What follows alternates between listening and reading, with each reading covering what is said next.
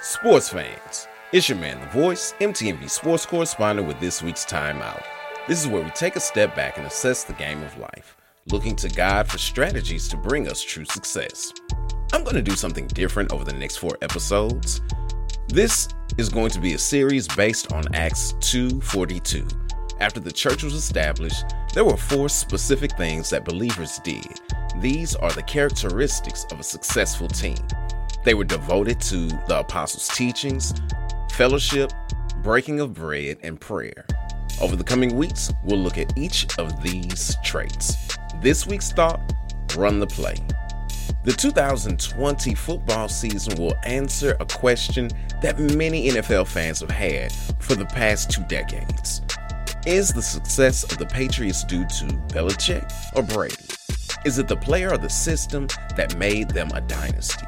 I'm a firm believer that it's the system. Don't get me wrong, I believe that TB12 is a future Hall of Famer with a strong case as the best quarterback ever. When quarterbacks like Jimmy G, Matt Castle, and Jacoby Brissett stepped in, the Pats continued their winning ways. Not all of these backups that I mentioned fared well when starting for other organizations though. Regardless of who gets the most credit, there's a playbook with schemes and strategies that the players must memorize and put into action. Even if the quarterback were to call an audible, he does so with the permission of the coach. And when they do, they still must run the plays that the coach has provided them. Regardless of the team sport, players call time out when they see situations that make them uncomfortable. Sometimes we need to stop and talk to the coach to make sure we understand the play properly and share the things that we see. There are dire consequences when a player goes rogue. As soon as the coach can, they call a timeout and bench the rebel. The coach understands that the team has to have a structure, a clear pecking order to be successful. If they allow too much liberty to one or a certain set of players, team morale and the ability to win goes down. Generally, the coach has more experience than the player, and what the player thinks is right may not work out the way they believe. That's why it's so important to stick to the script and run the play how it was drawn up. In the game of life, we have a coach in God. His playbook is the Bible. When we listen to the coach and follow the plays, we have success.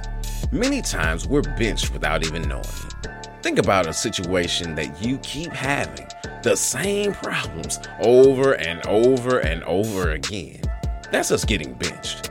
We need to go to the playbook, listen to coach, then carry out his play to be successful. Will everything always be up and to the right? No, they won't. That's not how life works. The enemy or the opposing team will do things to fight against you. We can misinterpret the play or not run it with everything in us. Sometimes you'll be on offense and other times on defense. Coach Jesus has proven strategies for both types of plays. If the opposition gets a turnover, stops your play, or scores, it doesn't end the game. In fact, it's a fixed contest. Coach J guarantees victory as long as you stay in the game. He has players that he can insert to give you what's needed to win.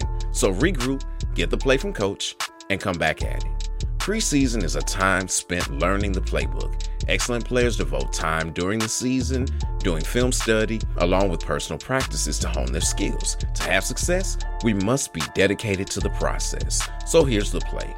Devote yourself to the apostles' teachings, the word of God, and stick to the plays called by coach. It's your man, The Voice, MTMV sports correspondent with this week's Timeout. All right, time to get back in the game of life. Until next week, ready, break.